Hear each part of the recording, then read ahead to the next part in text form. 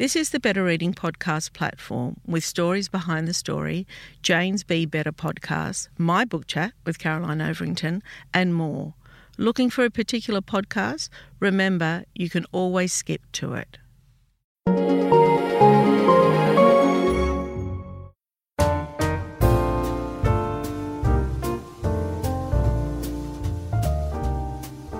Welcome to the Better Reading Podcast, Stories Behind the Story, brought to you by Belinda Audio. Listen to Belinda audiobooks, anywhere, everywhere.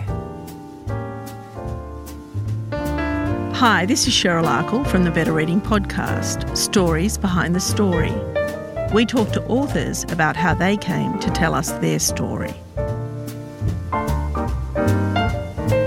Tim Winton, welcome again to Better Reading. Oh, thanks for having me. Yeah, I mean, you were with us, how many years ago was Shepherd's Heart? Oh, yeah, you caught me out. No idea. No idea. It was a few years. Look it up. Yeah, it's been a while.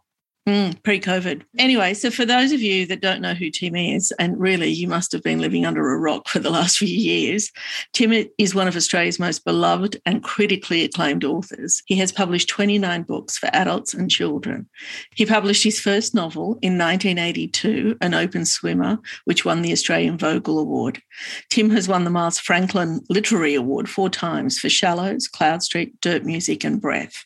His novels, The Rider, Dirt Music, have both been shortlisted for the Booker Prize. It's really wonderful to have you back here. We're celebrating 40 years of writing. Is that right? Yeah, 40. Yeah, 40. Wow, right? Yeah, you get less for murder. Yeah, you do. You do. I don't know whether we spoke about this last time, but my favourite's got to be, my all-time favourite of yours is The Rider. I love that book. I feel that sometimes, and you'll have an opinion about this, sometimes it's when in your lifetime that you read it, when you read a piece of fiction and it resonates for so long and it's for the moment.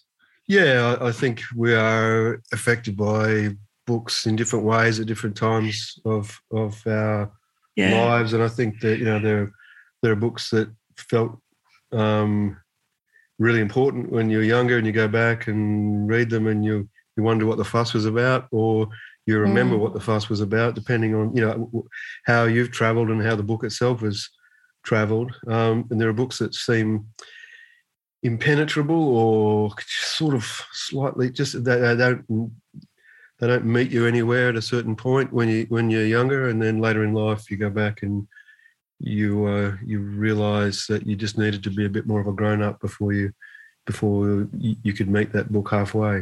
My mother died recently, and she was in a nursing home in her last days, and I happened to have Chloe Hooper's bedtime story. It was in my bag, and I'd had it. It was a proof copy, and I'd had it for some months, but for some reason I picked it up at that time, and it just spoke to me in that moment. And it will always have that association, won't it? Yeah, I mean, look, there are books that I have olfactory responses to, things that I can taste and smell from that period and the experience of I always associate reading Patrick White with being up a tree, because I studied White in university, and I had to read it the whole backlist.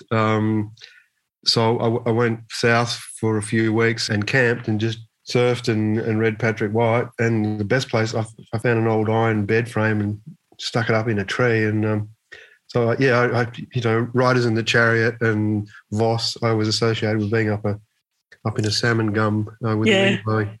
Yeah. Another story, talking about the meaning of story, I guess, to people. For me, when I can't make sense of the world, when things are hard, when things aren't going well, I try to draw on the stories that I remember and the stories that impacted me. And during that same week where I was reading Chloe Hooper's bedtime story, I remembered a story that you wrote, and I think it was for the Sydney Morning Herald. You'll remember it better than me. And it was about your mum and taking your mum out for a swim. Yeah. My mother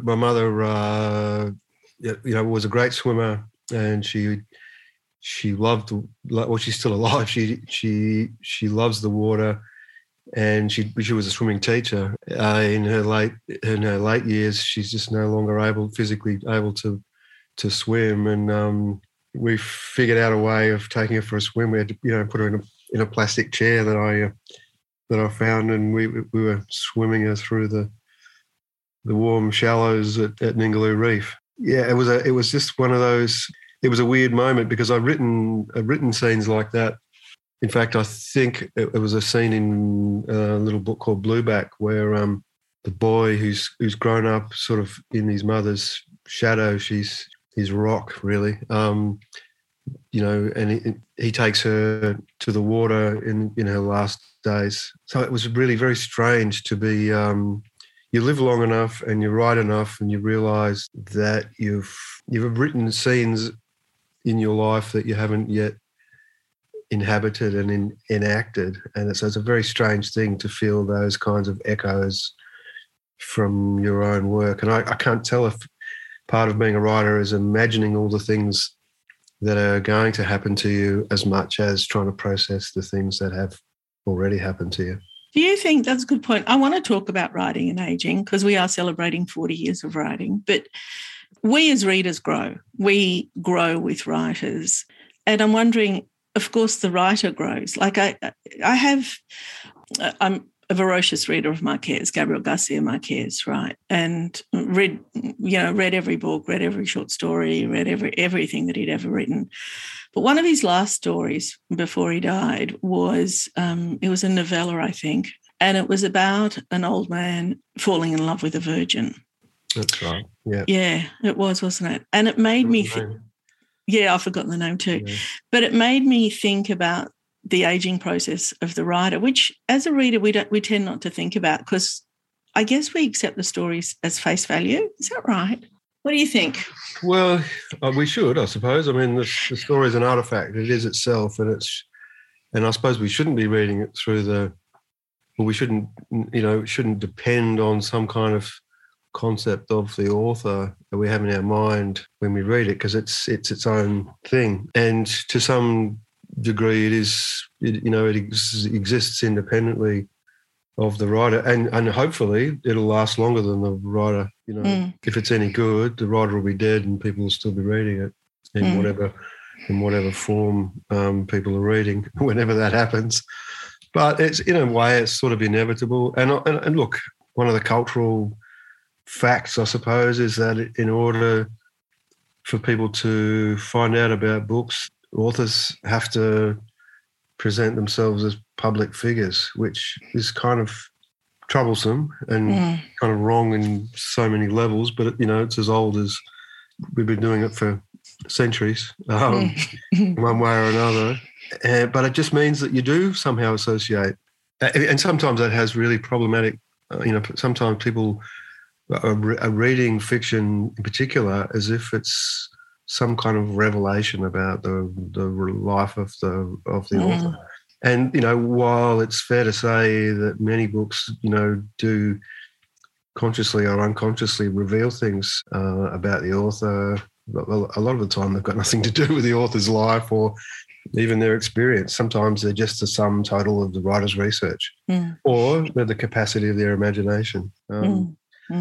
But if you read someone long enough, you do get a sense of the shape of somebody's imagination, and that's obviously going to be telling you something about the writer or your perceptions of their imagination. So many things about my books, people with amazing amount of certainty that they've figured out this and that about this character and that, and it's all completely wrong. But what are you going to do?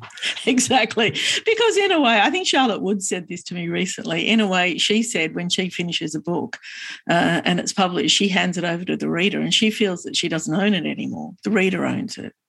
Do you feel that? Yeah. You own the royalties. Sure. It's more of a legal arrangement, and that's the reason you don't go back and read them. I mean, I wouldn't go back and read one of my books unless I was paid for it.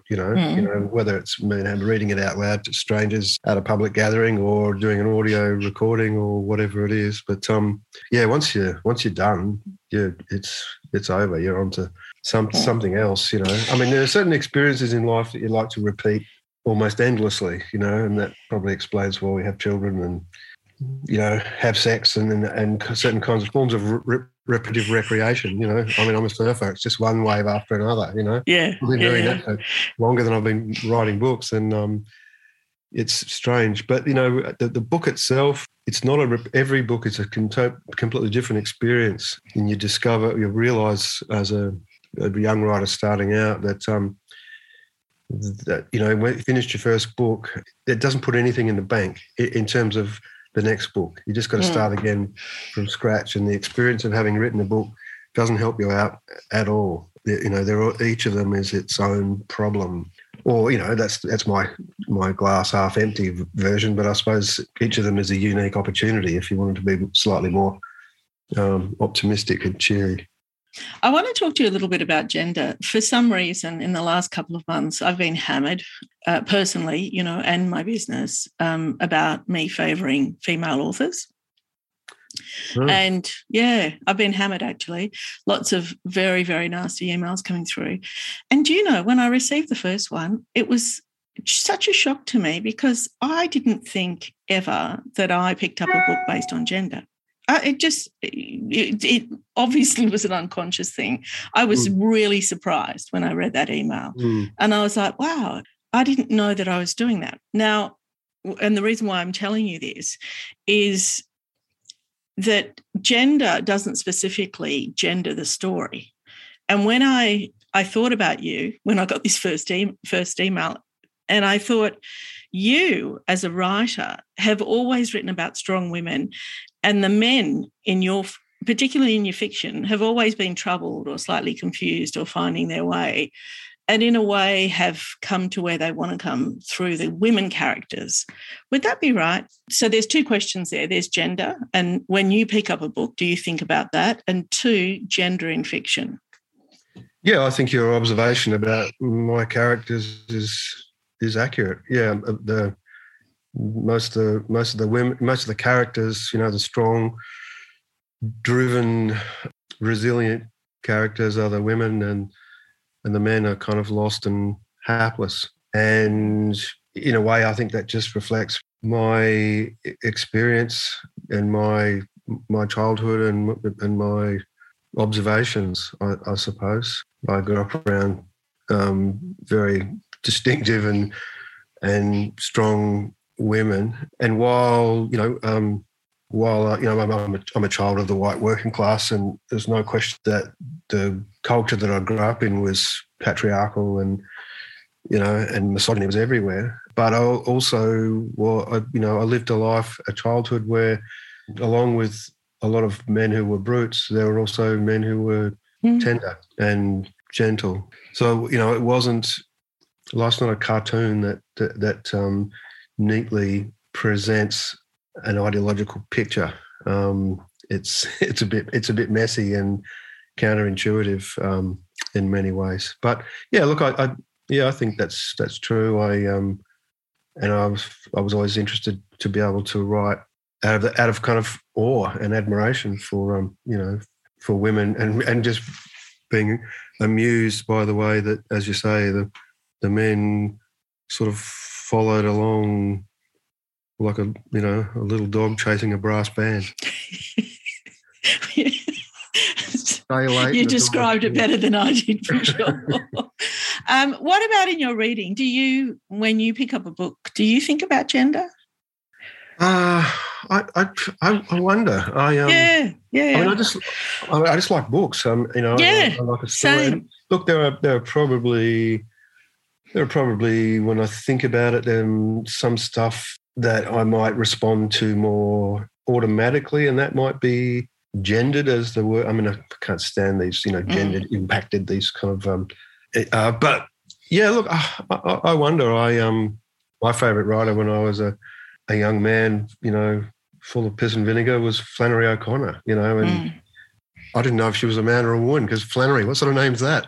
Yeah, exactly.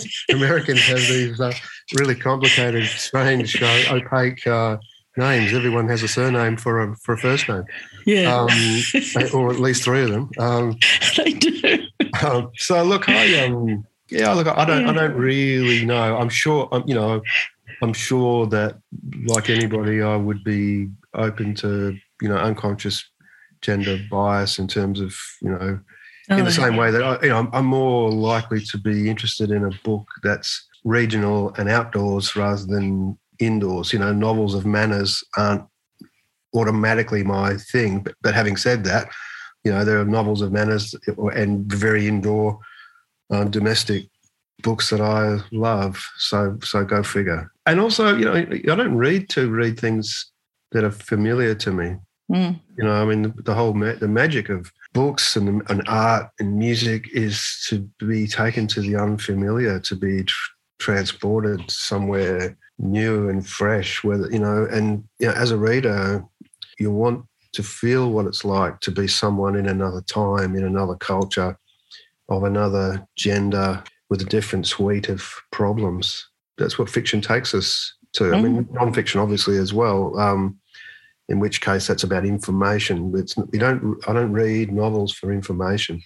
I'm not there for the data, and I'm also not there to feel all the dot points of some orthodoxy being ticked off. I'm there for the magic. I'm there for the unexpected. I'm there to be messed up, to be upset and enchanted and distracted. I'm there to be challenged.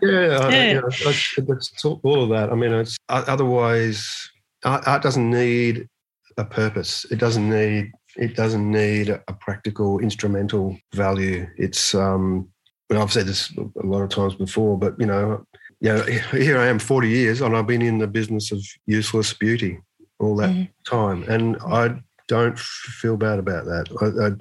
I don't think that art has to somehow have an excuse to exist, and I can't even imagine what a life without useless beauty would look like, but I think it would be a dystopia. Normally, being a little extra can be a bit much, but when it comes to healthcare, it pays to be extra. And United Healthcare makes it easy with Health Protector Guard fixed indemnity insurance plans. Underwritten by Golden Rule Insurance Company, they supplement your primary plan, helping you manage out-of-pocket costs without the usual requirements and restrictions like deductibles and enrollment periods. So when it comes to covering your medical bills, you can feel good about being a little extra. Visit UH1.com to find the Health Protector Guard plan for you. Millions of people have lost weight with personalized plans from Noom. Like Evan, who can't stand salads and still lost 50 pounds. Salads generally for most people are the easy button, right? For me, that wasn't an option. I never really was a salad guy. That's just not who I am. But Noom worked for me. Get your personalized plan today at Noom.com. Real Noom user compensated to provide their story. In 4 weeks, the typical Noom user can expect to lose 1 to 2 pounds per week. Individual results may vary. That just reminds me, when I was with my mother in those last days, and your reference to art, it's the power of the book is so portable that even in such an uncomfortable environment, I could find solace in a book and find beauty. And I read a lot of the passages out loud, not that she could hear me, but there's a portability and a beauty about that, isn't there? Yeah, I think so. I think solace is something that we sort of undersell in terms of what books. And I'm going back to my mum briefly. Mum had a pretty tough childhood. She was in a rather dysfunctional home, and for her, books were an escape. It was somewhere safe and beautiful to go to when things were jagged and ugly around her. And I think that resource, that other world that you could step into in terms of being a reader, that was, I think she made us readers as kids, with books. She was passionate about them because of the comfort that they'd given her. And and I think we forget. And it's, it's interesting that, my parents, and my dad turns 91 tomorrow. Oh, wow. And he's had this experience of reading to people on their deathbed. He should have got into the doula business. My dad, the death doula. But but what a way to go, right? Holding someone's hand and reading to them.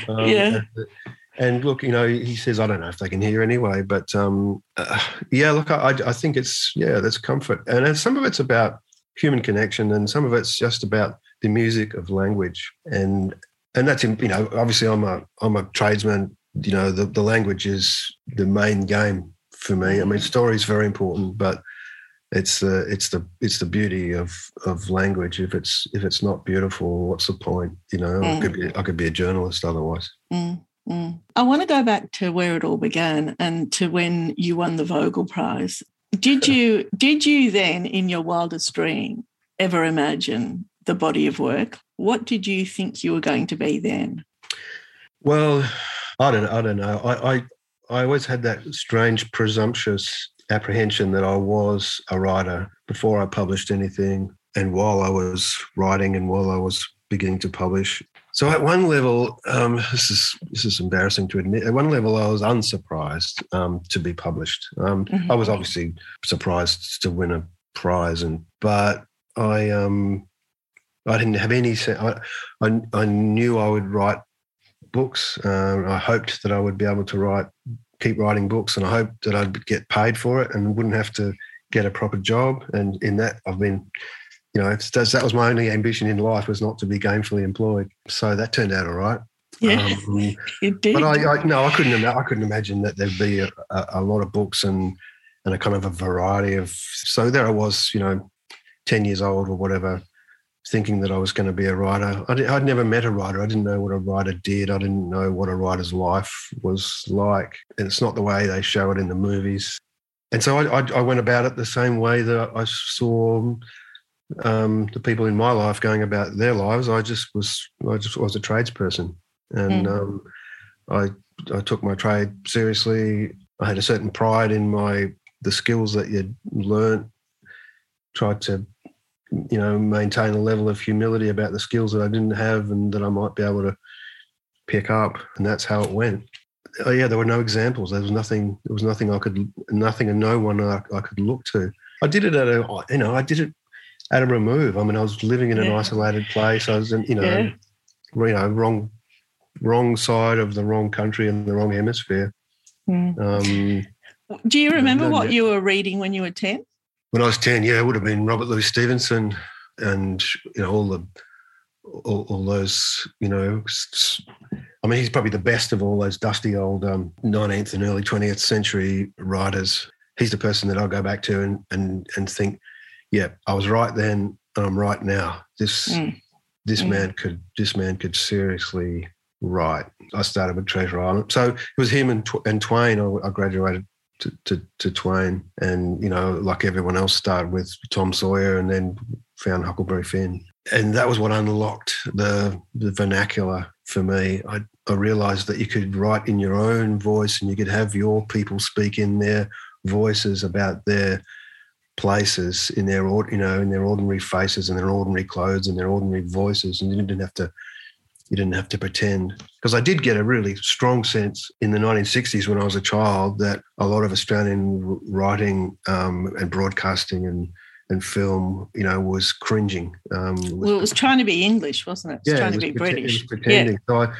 I was lucky to come of age during a period of a really vibrant period of renewed confidence, cultural confidence in Australia. I mean, I went to university purely because of Gough Whitlam.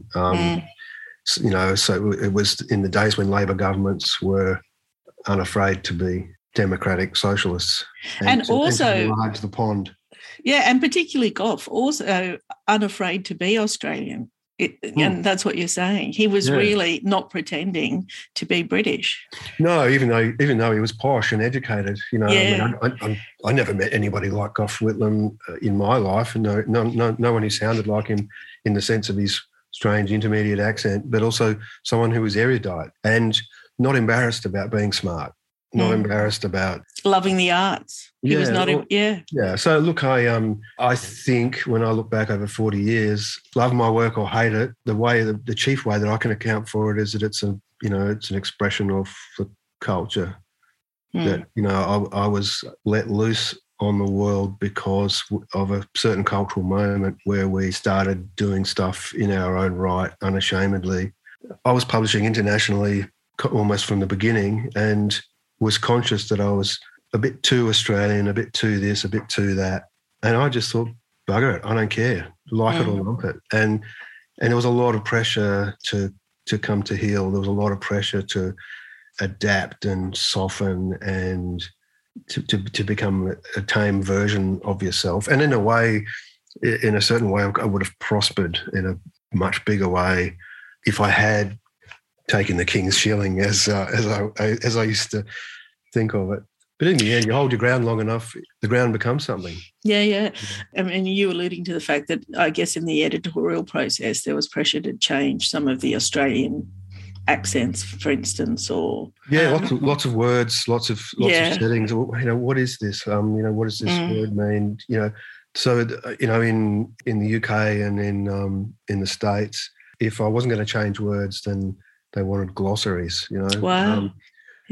And I just refused. And it's funny, because it didn't happen the other way. I mean, that was totally my point. I said, look, I've been reading, writers of the Deep South since I was a teenager. No one threw me a bone there, and I benefited from it. I didn't want to be, spoon-fed. I wanted to be a reader, not an infant. So I think that was the sense of, writing into an imperium, this dispensation of Northern Hemispheric superiority, I mean, it gave me the shits. Quite frankly. And I couldn't believe it. I just thought, we're good enough, and I have to say that, there was that, and, in all the films that were coming out at the time and of the, the Australian New Wave films and the music.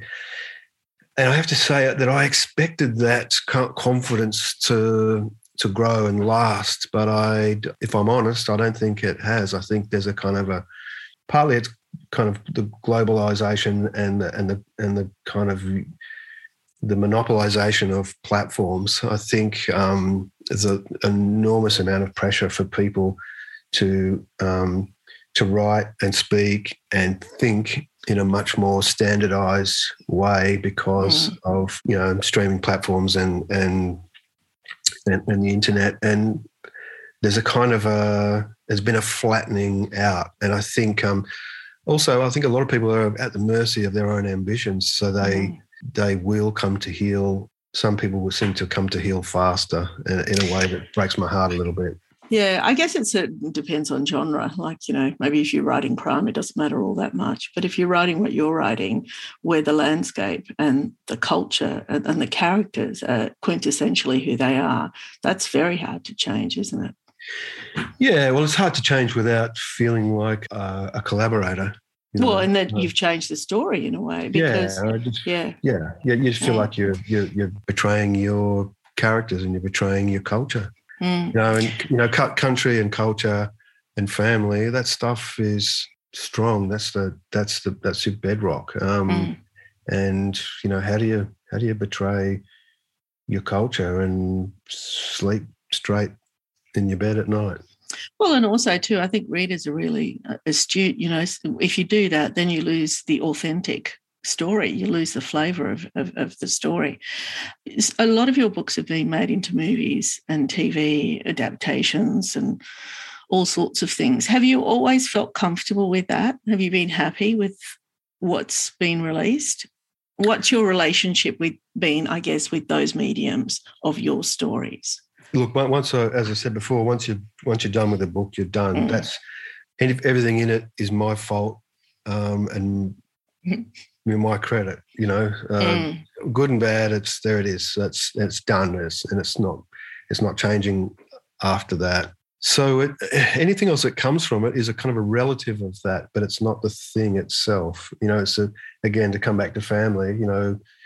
There's a kind of a difference that you have, with a third cousin, or someone that, can find you in the phone book, and claim some family connection. That's how I feel about, whether it's an opera or a film or a television adaptation. It feels like it has a familial connection, but it's not that your fifth cousins don't matter, but they don't matter as much to you as your children or your, I love that analogy. Or your life partner or your mum, you know.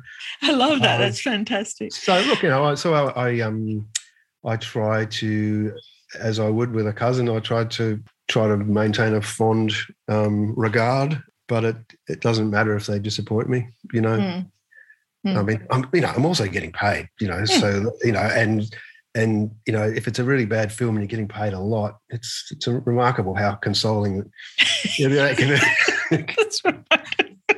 But I've never really, like, I've loved some films and adaptations better than others. Sometimes I see lost opportunities. Sometimes I see the draft, you know, that of the film that I wrote that didn't make it into the production. You know, sometimes I have no connection at all. I don't take part at all. And for many years, I never took any part. And I think that was smart. I just didn't have time. I was too busy writing other books. Why would I go dancing around the maypole with a story that I would spent years on and moved off from, you know? Yeah, and also too, I think it's another skill set when you're telling stories through other mediums. So we've got 29 books all up, beautifully rejacketed. And what have we got a target here? Are you thinking I've still got another 30 in me? I mean, look, it's you never know if you've got another one in you. Yeah. No, I don't have a target. I feel like I don't have anything to prove, and I don't have any ambitions. I feel like I fulfilled my ambitions as a young person. You know, I'm in the kind of privileged position of having done what I wanted to and love to do. Most people, I'm very conscious of the fact that a lot of people have to, you know, work in jobs that they don't particularly enjoy with people that they don't particularly like or respect, to make enough money so that they, you know, for 4 weeks of the year, they get to do what they want to do, you know, for 40-something years now. I've been able to do something that I love, and other people will call it a career. It's just been the life that I've lived. I managed to ply my trade, and something, you know, the culture allowed me to do it. Yeah, and the influence you've had on readers and our lives, and really the influence you've had as Australia, in the perception of Australia through many, many eyes, I think. It's been a kind of a cultural comment on who we are. Now, listen, Tim, we're out of time. I can't thank you enough. Congratulations, and I hope to be talking to you when your next book is out. Oh, well, thank you, Cheryl. That's well, maybe one day there'll be another one.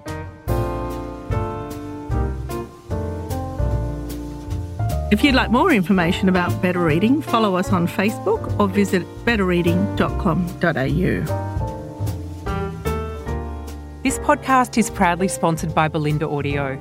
Belinda audiobooks are available on CD and MP3 from online booksellers and bookshops everywhere, or you can download from Audible, Google Play or the iBook Store.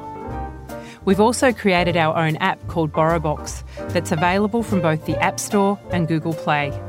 All you need to do to get it working is to download the app, join your local public library, and you'll gain access to the world's best collection of ebooks and e-audiobooks available for you to loan on your phone or your personal device.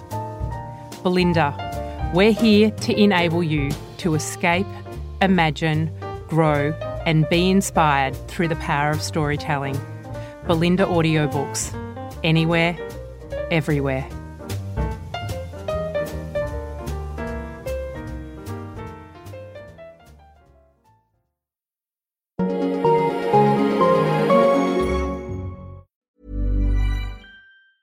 A lot can happen in 3 years, like a chatbot may be your new best friend. But what won't change? Needing health insurance. United Healthcare Tri-Term Medical Plans, underwritten by Golden Rule Insurance Company, offer flexible, budget-friendly coverage that lasts nearly 3 years in some states. Learn more at UH1.com. Hey, it's Danny Pellegrino from Everything Iconic. Ready to upgrade your style game without blowing your budget? Check out Quince. They've got all the good stuff, shirts and polos, activewear, and fine leather goods, all at 50 to 80% less than other high-end brands. And the best part? They're all about safe, ethical, and responsible manufacturing. Get that luxury vibe without the luxury price tag. Hit up quince.com/upgrade for free shipping and 365-day returns on your next order. That's quince.com/upgrade. Planning for your next trip? Elevate your travel style with Quince. Quince has all the jet-setting essentials you'll want for your next getaway, like European linen, premium luggage options, buttery soft Italian leather bags, and so much more. And is all priced at 50 to 80% less than similar brands. Plus, Quince only works with factories that use safe and ethical manufacturing practices.